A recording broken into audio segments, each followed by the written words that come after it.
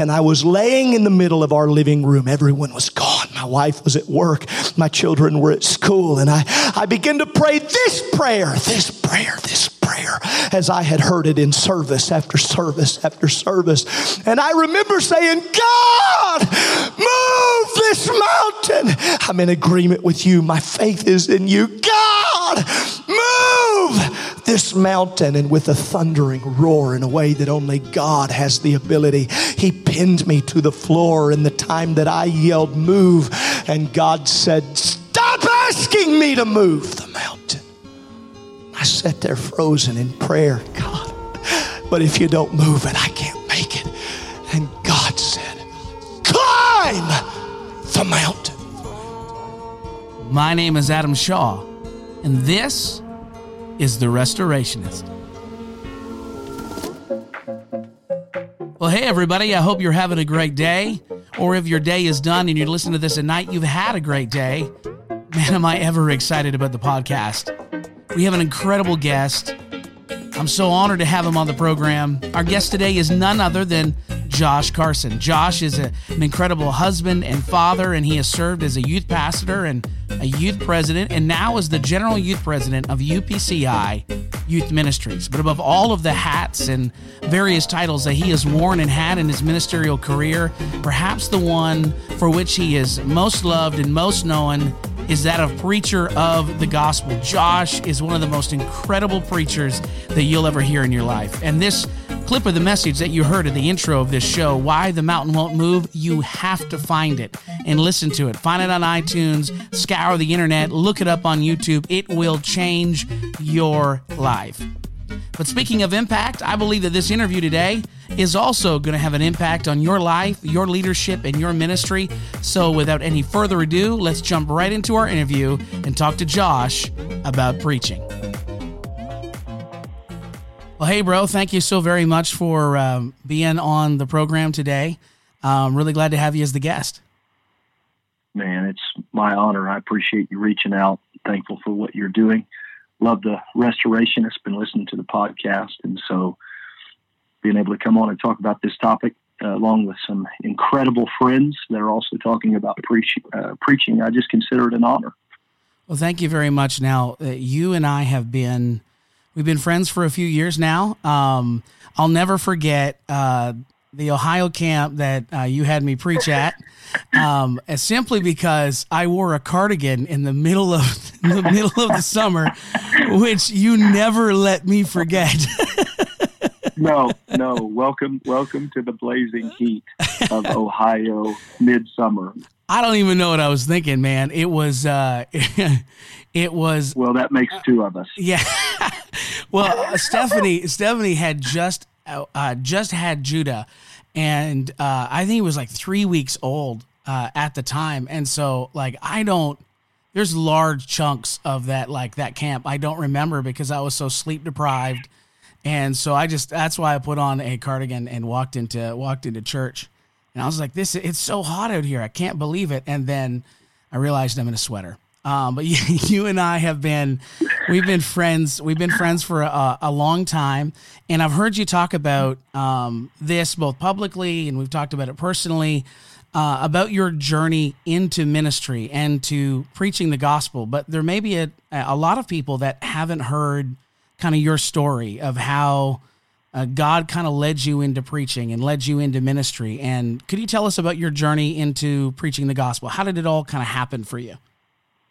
Sure. I really felt, Adam, like I was called to preach from a very, very young age. I was just a kid. I have this vivid memory from when I was a young child. I can still tell you, I can see it vividly right now, the lighting in the church, the way the choir was standing. We lived in Cleveland, Texas at the time, and I attended Brother Ashley's church there. And I had this amazing moment with God.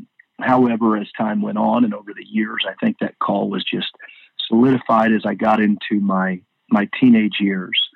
Now, I knew I was called to preach when my youth pastor around 14, 15 asked me to get up and do one of those fiery 5 messages, and I got up I'll never forget the feeling of anointing. I guess when I say that, you would even probably resonate remembering what it felt like the first time the anointing hit you.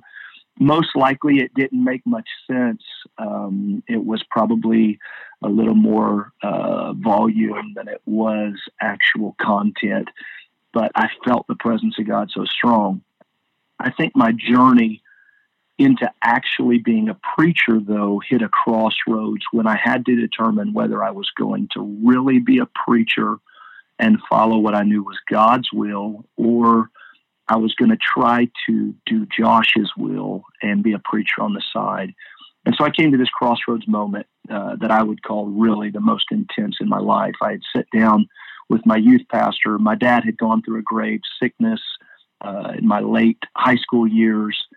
Our family had dealt with some financial struggle as a result. And so I had all these things in my mind. I knew I was called, but I really had in my mind sitting on my youth pastor's couch there in that moment, tears flowing down, dripping off of my cheeks. I told him, I said, I know I'm called to preach, but I just want to make money. And I'm not sure how it had got into my mind that, you could not have a living being a preacher. I'm not sure what my mind was doing. It was just kind of a tough season. And during that time, I think my youth pastor gave me the most important thing he could. He gave me his time. And because he gave me his ears and gave me his time, he didn't keep interrupting. He just looked back at the end of me pouring my heart out, and him knowing that I had the call of God on my life to preach. And he told me that if I would trust God with what I knew I was called to do, that God would always take care of me. And so I went out to a camp. Norm Pasley was preaching. I thought I was too old to be at camp. I was 18 years old. I had signed up. All my scholastic or my college was already paid for. I had done a couple years of a marketing program, and I was about to start at university there. It was all paid for and covered. And Norm Pasley, the great late Norm Pasley, began to preach about taking out the trash. And I got to tell you, when he started talking, I thought that he was going to preach about sin. In fact, I could see myself sitting on that front row and telling God, well, it's okay. I don't think I have any sin in my life. And I had no more thought that than Norm Pasley out loud screams in the mic, I am not preaching about sin tonight. I'm preaching about all the trash between you and your calling. Oh, man, I was overwhelmed. Anyway, long story short, on that night, I buried my face in the carpet.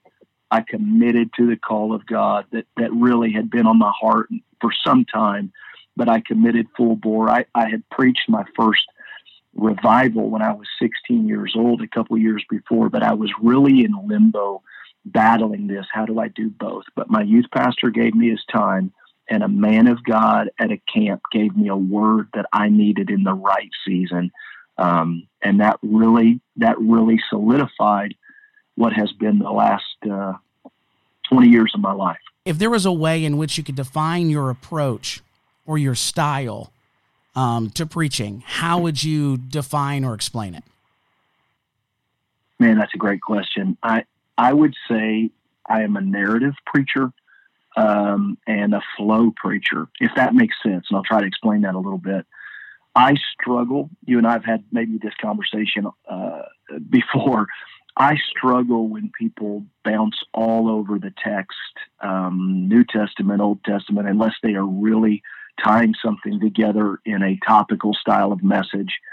And so I naturally am drawn in when someone pours through a narrative in Scripture and they squeeze the juice out of everything in that story, and they consider what perspective that they're approaching that narrative from. There's a completely different narrative by each different character in that story. And so I typically will preach start to finish on the same narrative, not jumping around.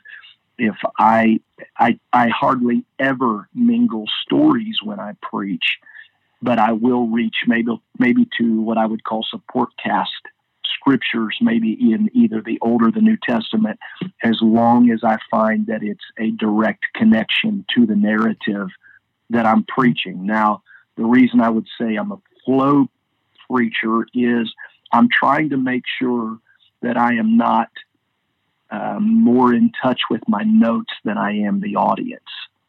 I'm trying to make sure that I'm not more in touch with what I have prepared than I am the atmosphere that I'm preaching in. And so I'm trying to pray, as I guess any preacher would be, that I'm very cognizant and aware of my surroundings and the atmosphere and where we're going. And even someone that is a absolute transcript or manuscript, even preacher that is a word for word individual, they would tell you that there are times when certain parts of the message just hit differently, or there's a different feeling in the atmosphere. So I typically am extremely aware. I've done a lot of study on the narrative. I've pulled through it. I've poured through it.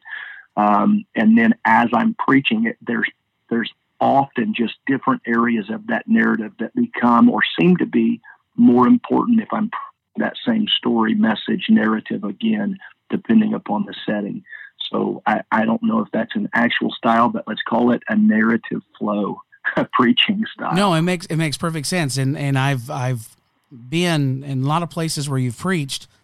I specifically remember Ontario when you were at a Winter Youth Crusade, and there was a particular moment in our message where you walked and you were just walking through the crowd, and there was something there that stuck. So you were going in and out of pews, up and down the balcony, across that church, and I was wondering, oh my goodness, how in the world is he staying on point while it wasn't just like a few minutes, it was like 15, 20 minutes. You spent completely out of the pulpit and away from your notes. And so I guess you kind of answered how you do that. And that is, it's that preparation and the internalization of what you're trying to say, all the different things that you're trying to say, so that when that moment hits and you feel the Spirit lead and the people, their hearts respond to a particular moment, you can kind of just stop and park there and unpack that almost on the fly. Is that correct? Is that a correct assessment? That's a correct assessment. Yeah, I think Jesus tried to preach by telling stories. That's kind of what I view. He told a story. He's the master of parable. I consider Christ as the master storyteller.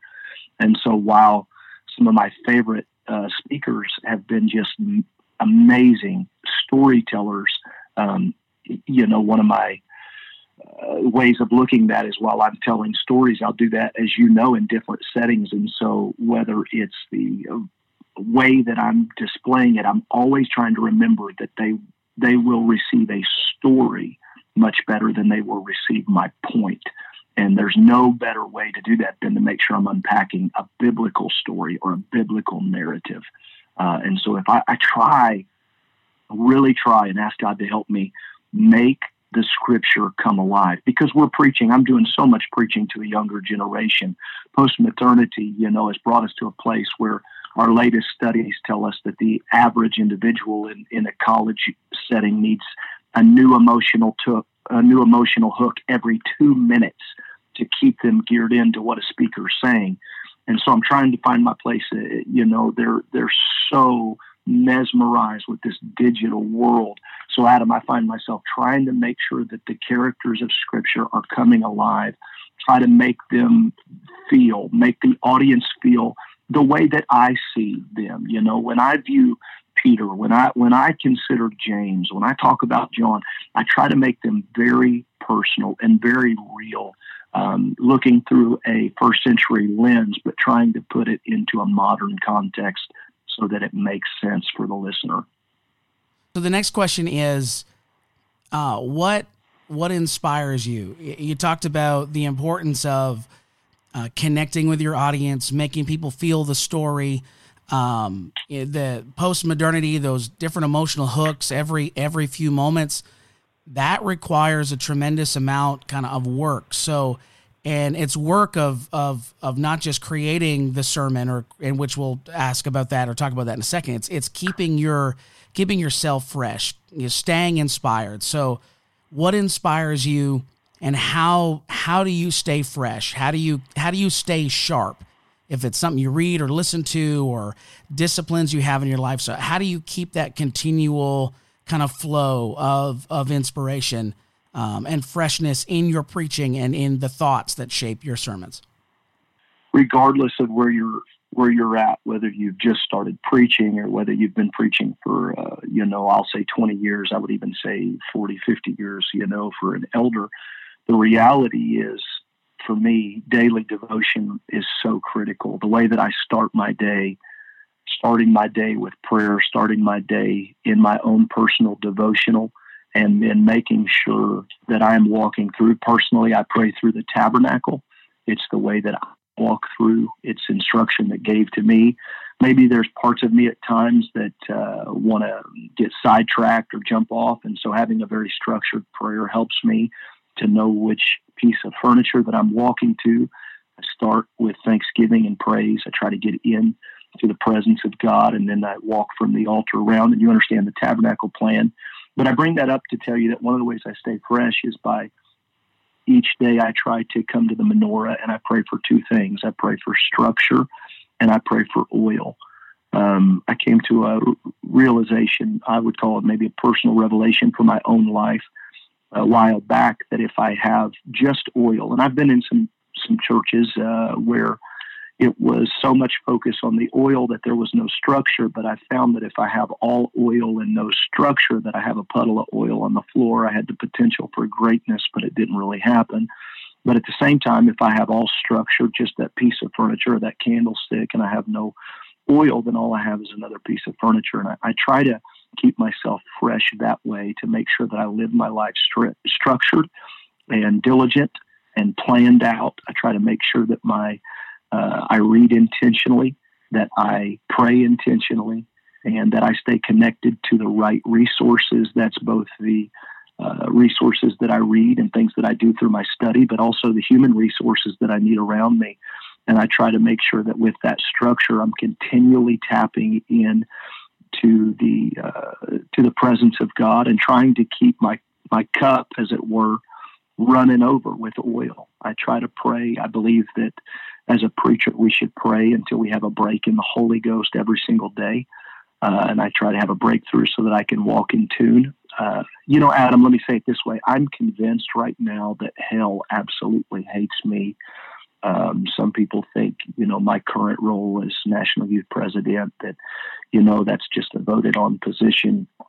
But talking to previous and living through it myself, I'm convinced the attacks that I have come under spiritually, mentally, the things that we've dealt with, hell really hates what I'm doing. And so I would say that there's no doubt, regardless of where a preacher is living or leading, that hell hates anybody that's trying to advance the kingdom of God.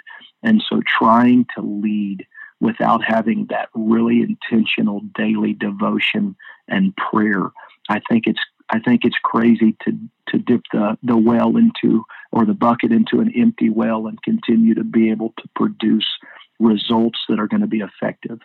And so I try to be really intentional with that. And then I surround myself with a lot of good people that recommend good reading. I'm consistently having friends send me books, and we're talking about books back and forth. I try to read things to the season I'm in, but I also try to be eclectic in that. The average person may tell you not to read any fiction. However, I do occasionally even read fiction just for grammar and structuring, a little bit of a mental break. I won't even say on here just in case they wouldn't want me to, but I had one of our greatest preachers of all time talk to me about particular author that they read that's fiction, and it's simply for the grammar and the way that the stories are told. And so as a narrative preacher, I like reading those as well. One of the things that's been really cool, this is the third interview that I've done thus far on preaching, and it's been Brother Graham, and then LJ Harry, and now you.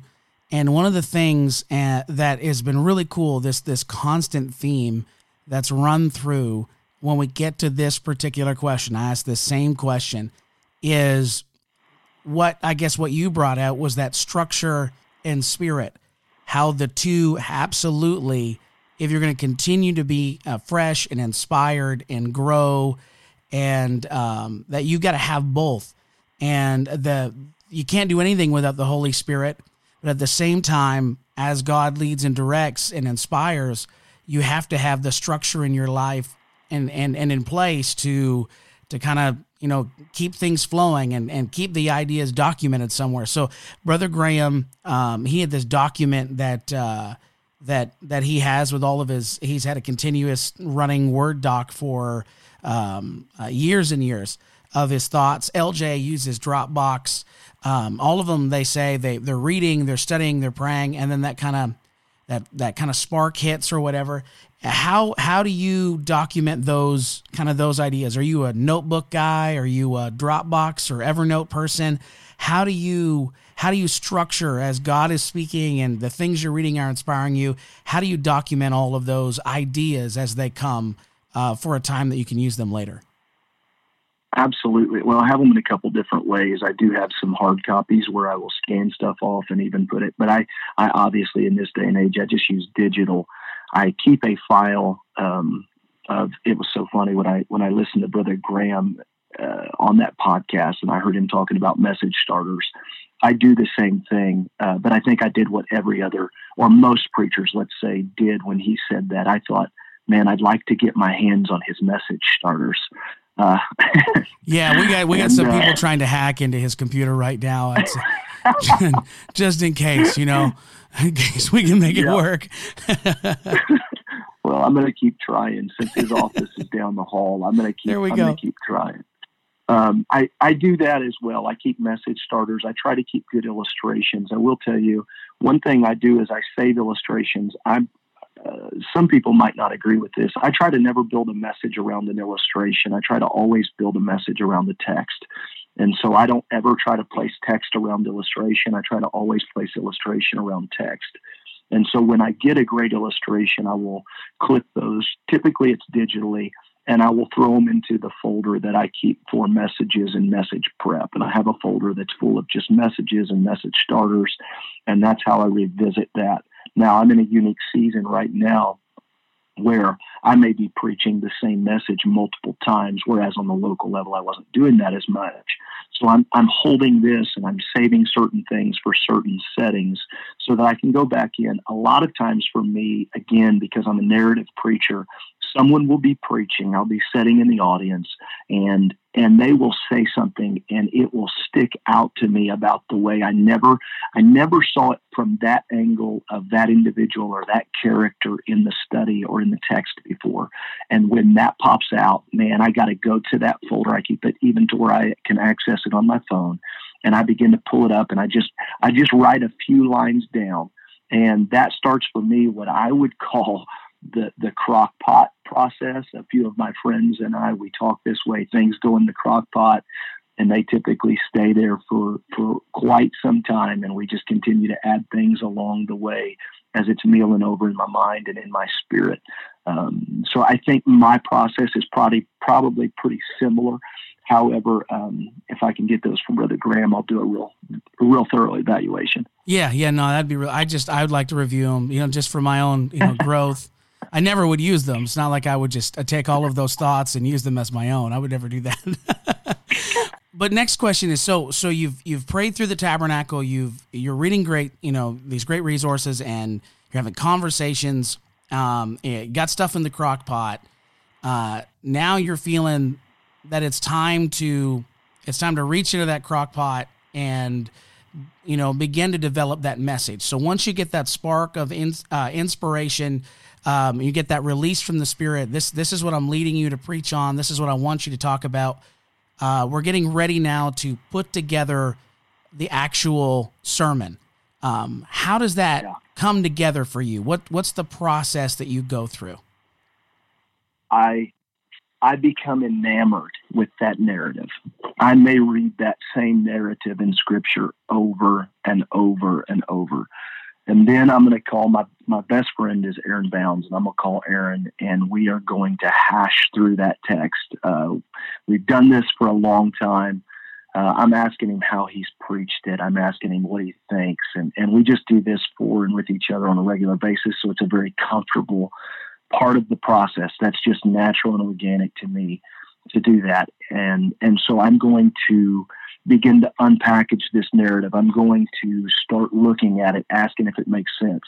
And then I'm going to tell you any revelation that I start to get as I will start building bullet points where I want to go. Sometimes I will work from the back forward. I'm always wondering what the major point of the message is going to be. I struggle to think that the average listener can handle a lot of points, and whether we should be more spiritually mature, or whether it's the reality of what our day and age has done to the attention span.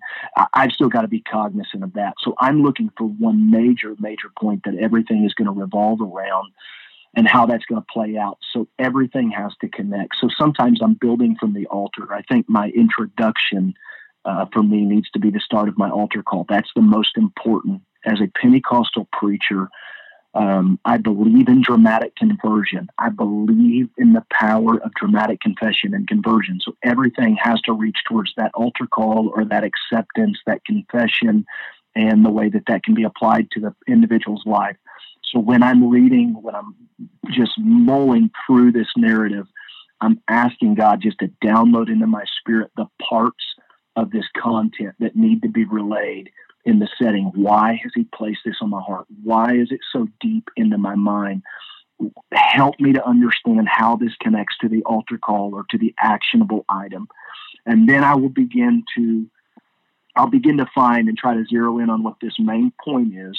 And then it would start, Adam, just taking a very standard outline format.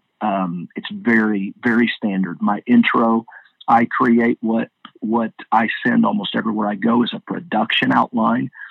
And so I try to create that in a very bullet point fashion. Sometimes I must confess to you that there are times, because I'm a narrative flow preacher and I'm so well aware, there are times I am more concerned with whoever's doing sound, lighting, slides, about them having the information than I am me having this overly structured or manuscript or transcript product because of how I'm preaching and telling the story.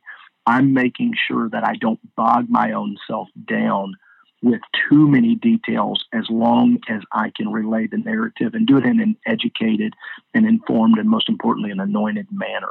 But so I would tell you that it starts there. It starts with really just falling in love, learning that narrative. Then secondly, I make sure that I am asking God to direct me to that major point and any revelation from that narrative and text and how it's applicable. And then I start reaching out to, Aaron, my friend, and then I may even call some others and start to chew them. And I would tell you, before I get to a finished product, I have a couple people like Dr. Dave Norris, people like that I might even reach out to and say, will you make sure, here's what I've studied, here's what I've researched, here's the Bible program I've been in, here's how I've studied the text, but will you make sure that I am theologically correct? Because I don't want to present something in a message that gets a ooh from the crowd, and I know that preachers, if we're not careful, we have a tendency to love it if the crowd goes, oh my, ooh, wow. Well, we don't want the crowd saying, oh my, while, Jesus is like, oh my, because we're stretching the text and we've turned it from evangelistic to evangelistic. And so I'm trying to make sure that there is theological integrity on everything that we're doing there. That's awesome. I just want to circle back to, you've brought it up a couple of times now, and that's talk through your message with other people. Could you kind of just speak to that as to why that's so important for you and why you think it should be, especially for younger preachers, important for them as well? Yeah, absolutely. For me, let me start by saying, if it's such a personal revelation that you're scared of other people knowing, then you probably shouldn't preach it.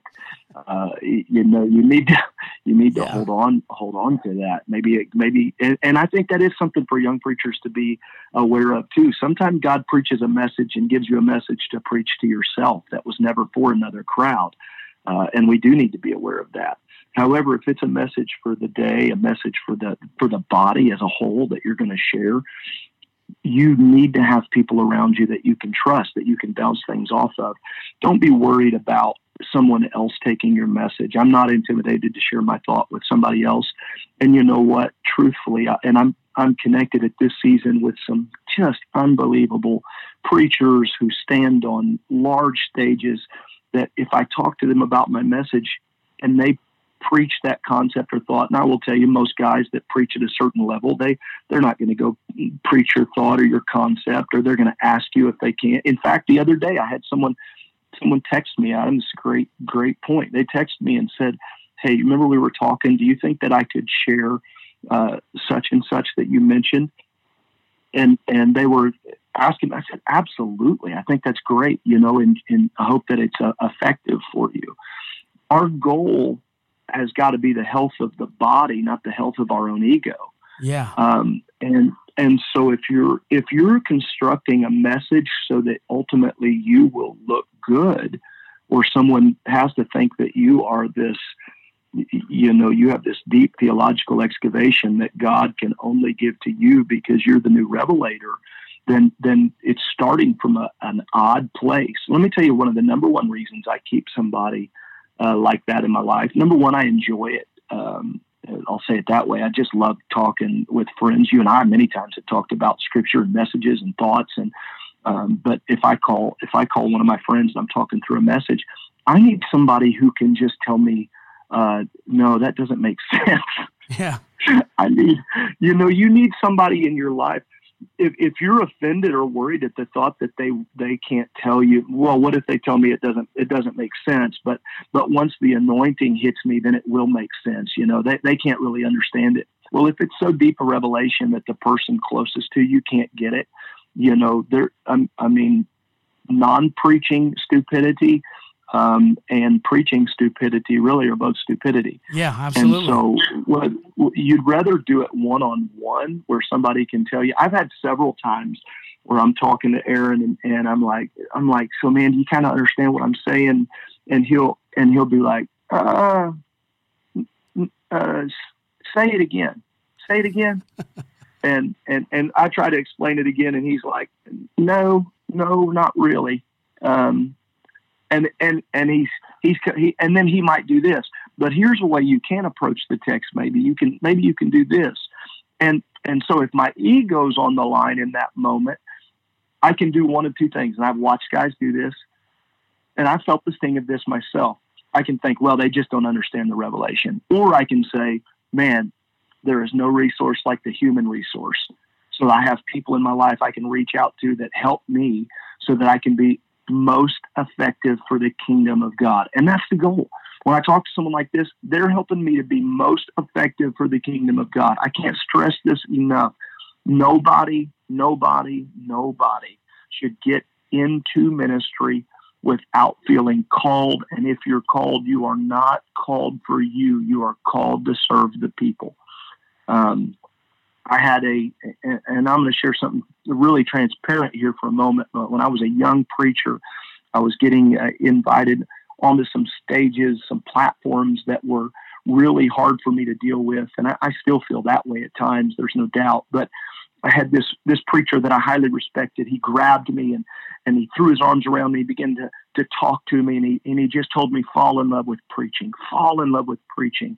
And Adam, let me tell you, I did, and I fell in love with preaching. And he was well-meaning, but I fell so in love with preaching that somewhere along the way, early in my full-time ministry on staff, I walked into my pastor's office and began to cry, and I began to tell him that the Lord had started revealing to me that somewhere along the way, I fell in love with preaching more than people. And the dangers there is if you forget that everything you're doing, it is not about your oratory, and it's not about pulpiteering. It's not so that you can get the applause of people. It's so that at the end of the day, or at the end of your message, the applause you're really seeking are nail scarred. And so I'm trying to make sure that when I talk to a friend, when I bounce it off of an individual, help me make sure that this makes sense when it's presented to the body. Not only does it need to be well presented, but it needs to be biblically accurate. Don't be afraid of letting somebody shoot down a bad idea or help you to build up a good idea. Absolutely. And one of the things when I was studying and just researching kind of how the Bible was put together and how the different apostles would write their letters, and how often, whether it be Paul or Peter, they would have a secretary that would be writing those thoughts down as they're being dictated. And I just thought how cool it would have been to be in that cell with the Apostle Paul or with Peter, and realizing that the Scripture itself arose. Like, there were, obviously they bear the title of the one who wrote it and was inspired by God to give that word, and that individual is there just, jotting down the thoughts or recording what that individual was saying, be it Paul or Peter or others. But just how the Word of God, especially the New Testament, it arose from community. It arose from the body, and how, from the preparation to the delivery phase, like you said, it's all about people. And the only way that I'm going to become more effective connecting the word to people is if at all levels of preparation, I'm having conversations with really great people that I trust, that are wise, that are able to, check my thought, help round it out. My wife is enormously practical. I'm an ideas kind of guy. And so I'm continually tossing ideas kind of, by her for her feedback. And she'll often, one of the big things, just like say, okay, how's that impact my life? How's that make a difference for me? And that's that's been so helpful, because, I'm immersed in study, and I'm immersed in the idea of things. But like you said, this is all about people. And at the end of the day, those people in that room, they're gonna pray, come to that altar, and then they're gonna leave, and they're gonna go back home. They're gonna get on the bus. They're gonna go back to school or back to their families, and that word has got to take root and come alive in the rest of the time where they're not in church. And I wouldn't be able to make the applications that I make in my local church without the voice of my wife or my dad or some of the other young ministers that are around me in my local church. I love that so much, the importance of using the human resource of people in the development. Yeah. And speaking let me add one thing if I can, because I think it's important for some of the guys that are maybe listening, even in my demographic. One of the things that has helped shape the way I'm preaching to young people right now, as hard as it is to believe, I've got 2 kids in the youth group. My oldest 15 and my second turning 12. And so recently, before I was going to preach an event, this has become common over the last couple of years, but I was about to go preach a camp, and I'm going to be preaching to teen culture. It's a dangerous thing to assume. Now, I do believe that there's things the anointing unlocks, and Scripture is timeless. But I sat down with my 15-year-old, and I began to talk through my message and some of my thoughts, and begin to ask his input, and said, I want you to judge Dad a little bit. I want you to help me here a little bit to make sure that I'm not in this blind reality of thinking I'm connecting when I'm not, when my language is wrong. And I'm not talking about being culturally relevant. I mean, every preacher that listens to this, somewhere along the way, you've got to choose whether you're going to be savvy or spiritual, and you got to choose spiritual every time. But I will say that you can be both righteous and relevant. And so it is not a bad idea if you are preaching to teen culture, to every now and then, when you're preaching at a camp or you're preaching at a youth week, or maybe you're a local, an individual starting to preach in the local youth services, and you're listening to this podcast, you probably want to pull a couple of the young people and say, tell me what's good. Tell me what's struggling in our communication with youth culture. Don't just try to Google everything. Get some real life feedback. That's been very helpful for me. I love that.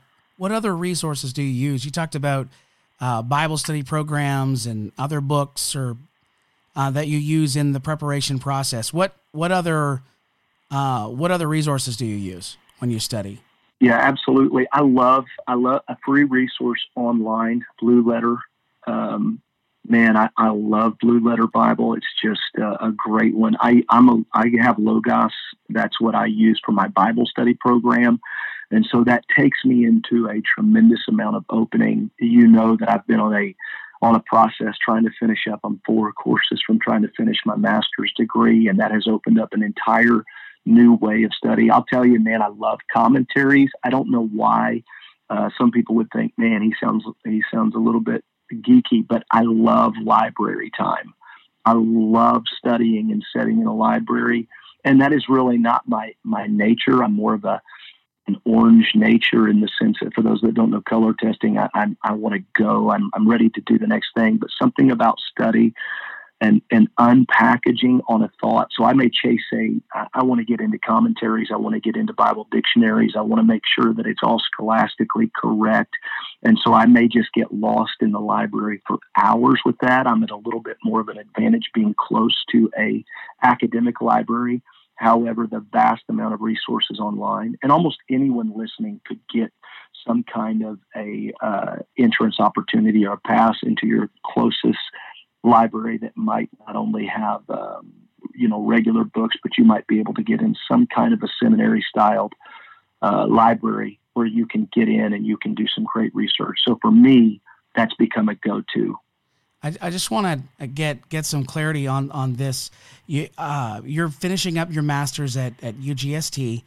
How has that impacted your preaching? Obviously, the rigor of study and the discipline of research, that I could see how that would cross over very much, in that you've learned the discipline of really studying out a text. But what are some other things that, when you go that kind of deep and intense on apostolic doctrine, you're surrounded by some of the most brilliant minds that are in the apostolic movement that are completely and totally sold out to the message?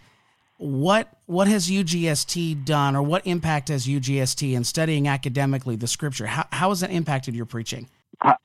I'll tell you this way. If we were just sitting in a coffee house talking about this right now, I'd tell you the same thing. I've never been more convinced of what I believe in the apostolic doctrine ever in my life than I am right now, as a result of my last few years at UGST.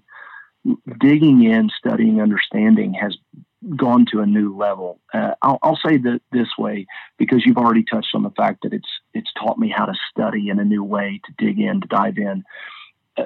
With the process of UGST, one of the things it's done, it has challenged me for the memorization and the application of Scripture. I will sit in a classroom when I get the opportunity to be on campus and studying in a classroom. It's nothing for me to sit there class after class and listen to Dave Norris. He's never lifting his voice, and often he's weeping while he's doing it, but he's in the narrative, and he will quote scripture after scripture after scripture after scripture. And Adam, it's not like these go-to scriptures. Here again, let me just call it confession for a moment. I think sometimes we memorize scriptures as preachers that we think preach real well. We have some of our go-to scriptures, so we have them memorized. But I've sat in so many classes where he or another professor have been quoting what I would have considered much more obscure passages of Scripture. And while they're doing it, the way that the Spirit of God fills that room, it's reminded me how very much alive and how very powerful that the Word of God really is, simply in its being read out loud in a crowd. So much about the text was meant to be communal. And I know that we have to drive home individual, your personal life, what you give to God. But when we take a real good evaluation, taking a look at even the Old Testament into the Psalms and the process of the law, but especially when we get into the New Testament celebration of the church, it was a communal process. And so UGST has also strengthened my need for communal training, to be around other individuals, this iron sharpening concept. I am more aware than ever. We have people all over the world that are doing this training that I'm getting to rub shoulders with. So it's not just the professors, but it may be a pastor that's pastoring in a city, a small town that I've never heard of before. I was recently in a class with a guy. I had never met the guy. He is a licensed minister, but I had never met him. And he's working UGST. This is like his second or third master's degree. His knowledge of Scripture was brilliant. I'm gleaning from this every time that he's talking. And so I would say my greatest challenge is not just learning how to study well and make sure that I am biblically accurate, make sure that I'm approaching Scripture as it fits into the context of the greater whole of Scripture.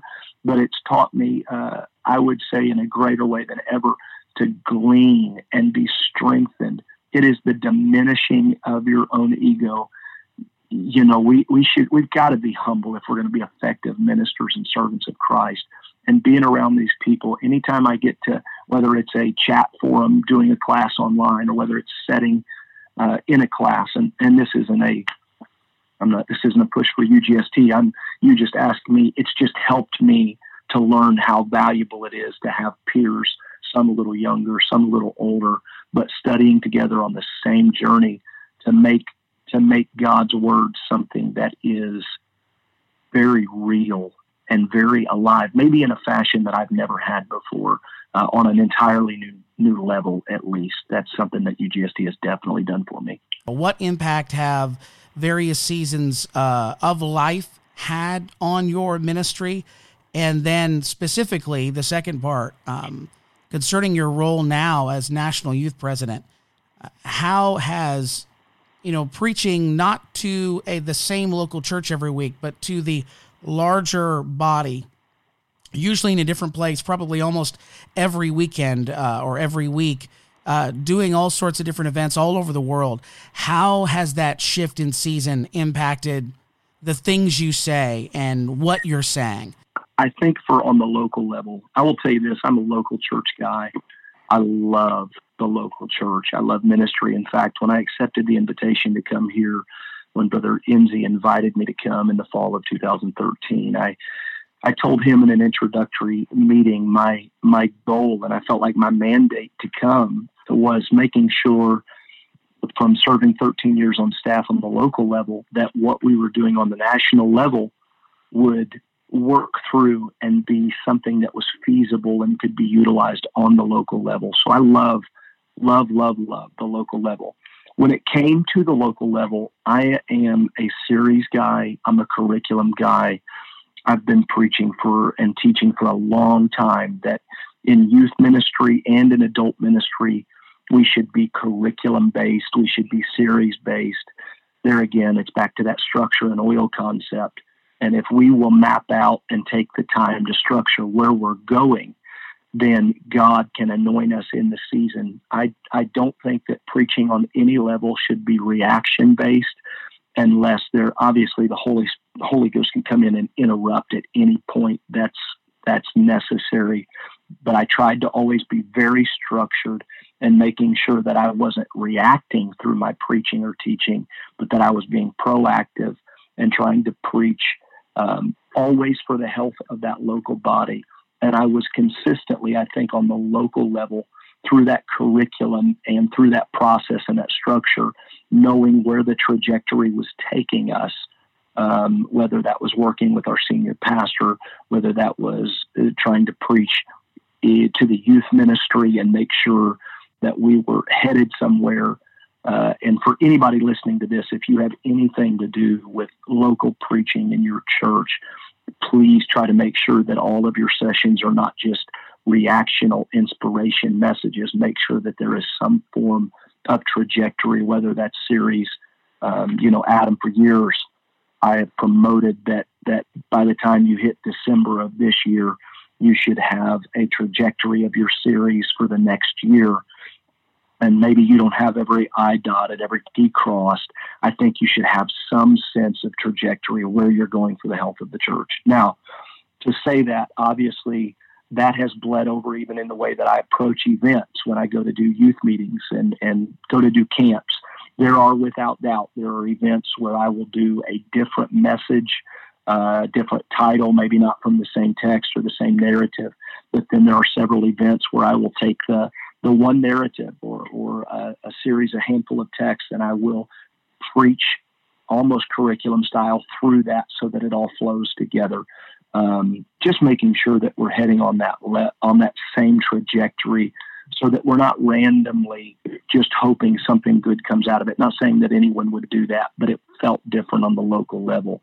So much of my preaching and teaching was in that same cycle of evangelism, retention, discipleship, evangelism, retention, discipleship, kind of flowing together whether it was speaking to our leaders and then preaching to the church and the amount of visitors that were showing up. And there's a incredible sense of revival that continues to happen there in Northeast Ohio. And so I applaud what Pastor Bulgren and the incredible dynamic staff is doing there. For me, I think what has happened in my transition is like God has downloaded into my spirit these messages that seem to be for a season, and it's more for this mass generation, or the generation, the mass as a whole of apostolic youth and young adults. I will tell you, I think men are put into positions or elevated. I believe that they're, called of God, validated by the brethren, the body of Christ for a season. And typically there is a portion or a vision that God downloads into their spirit for that season. And I am, as you know, absolutely committed to a couple things. I think that the Lord has shown me three key things. When I was first coming, the Lord showed me that we would see the greatest visible results of multicultural revival. And you can take that multicultural and really break it down into all the different facets. I'm not only talking about race or ethnicity, but I'm talking across the board, multicultural revival.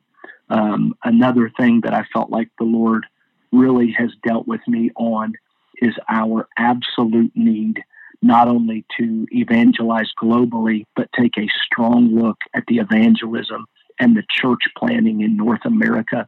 We have partnered.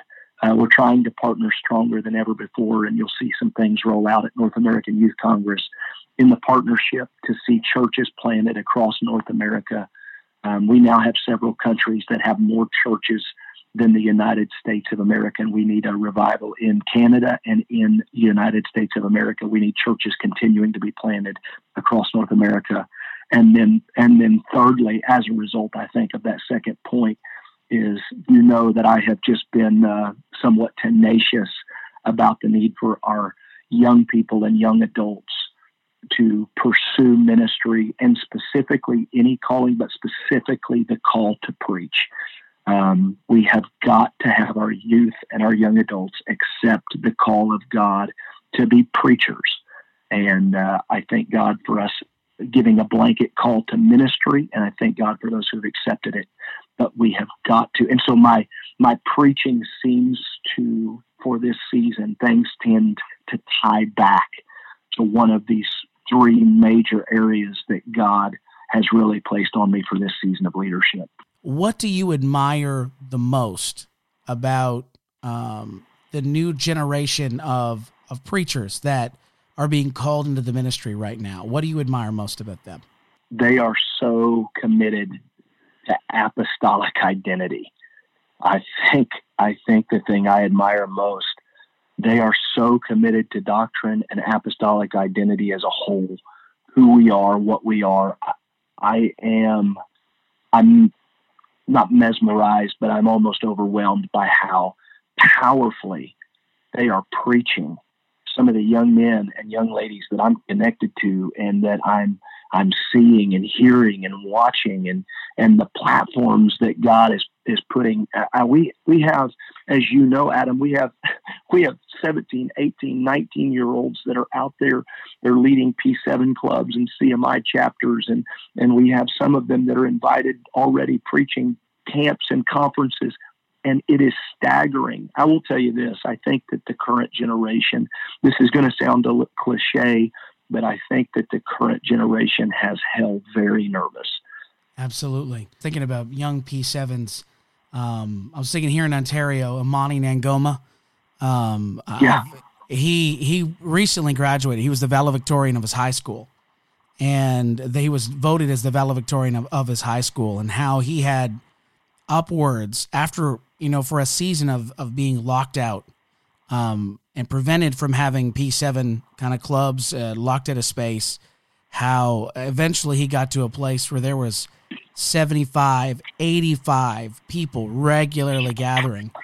And just the movement that's been sparked in Ontario alone, there's been, I think it was, and we're a district of predominantly small churches, with most of our churches, I think about 60% of our churches being 50 and under. There have been 60 first-time guests that have come to a United Pentecostal Church in the Ontario district just from P7 clubs alone. They've visited, and there have been numerous people that have gotten the Holy Ghost, gotten baptized, people who have gotten healed, and the boldness is just incredible to see. So I echo that along with you, that just they're going after it with all of their heart, and they're completely unashamed to be apostolic. But if you were to give us something we need to work on, or a word of caution, or a red flag that you kind of see amongst all of the positive things that are in this,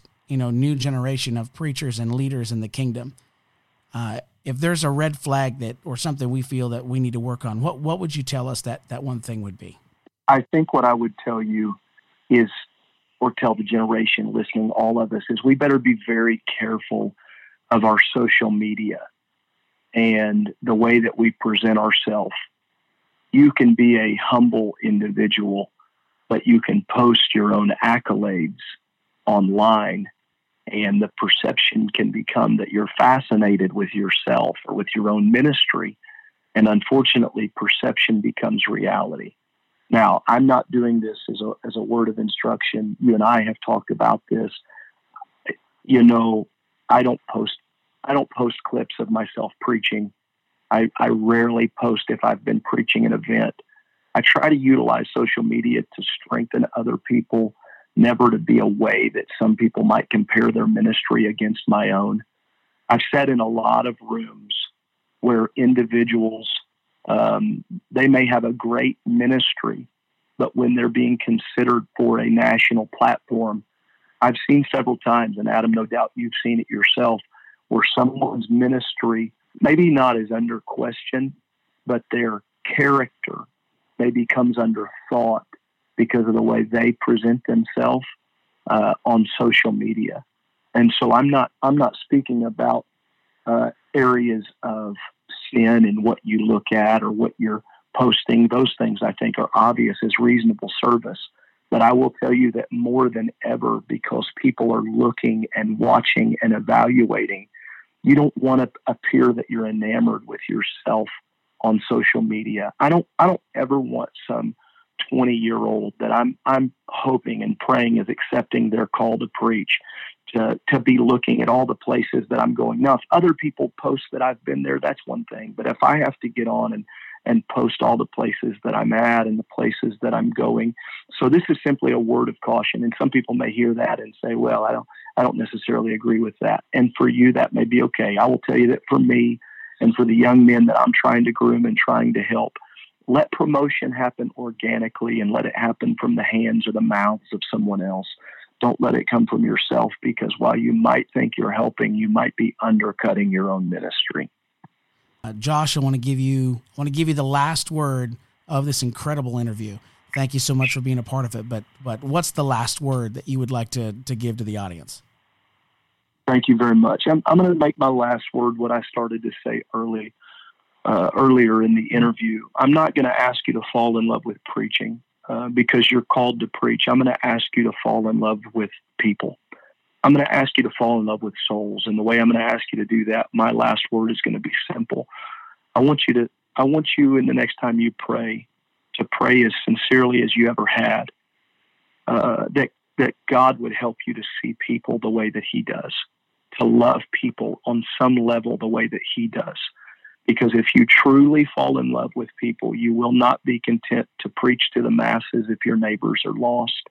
When I walked into my house yesterday, I was thinking about North American Youth Congress. I began to almost cry in the front yard as I thought about those that would accept callings at North American Youth Congress, and the fact that Stephanie on my left and Chris and Ray on my right have still not received the Holy Ghost. And so my last word to you is love your neighbor as yourself, and make sure that you acknowledge the reality that if you're a preacher, you're not just called to preach blindly, you're called to preach to people. And you're surrounded by people in your neighborhood, you're surrounded by people on your street, you're surrounded by people at work, you're surrounded by people in your school. So love those people. And if you really love people, you'll be a much more effective preacher. That was an incredible interview. I know you're going to want to listen to that again and again, and maybe jot down some notes when you listen to it that second or that third time. Thank you so much, Josh, for being on the program today. Some amazing insights about preaching the gospel. And if those of you that are listening, you have anybody in your life, your church, your family that has a call to ministry or is preaching the gospel right now, and they're not a listener to The Restorationist, this interview was so good, you're going to want to hit the share button on your podcast player. And you're going to want to send that to them and tell them, listen to this interview. What Josh has to say is going to make an impact on your ministry. Thank you again for listening. If you have any feedback, or really if you have any other questions you'd like me to ask future interviewees, please send them my way. I'd love to ask some questions that come from my audience to the various preachers and communicators that are going to be on the program over the next coming weeks and months. I'm so excited about some of the interviews. This is just I guess a little taste of what is coming, but we've got some great interviewees lined up. We've got Victor Jackson, Myron Weidman Jr., David McGovern, and one that I am really excited about, the greatest influence on my life and my ministry, and one of the most amazing preachers that you'll ever hear in your entire life. I'm going to be interviewing my dad, and I'm going to have him talk about his story, his life, and his approach to preaching the gospel. If you're not subscribing, please subscribe. And if there are other people in your life, young leaders, old leaders, middle-aged leaders, that you feel would be impacted by The Restorationist, by all means, let them know about it. Thank you. May God bless you, and I hope you have a great day.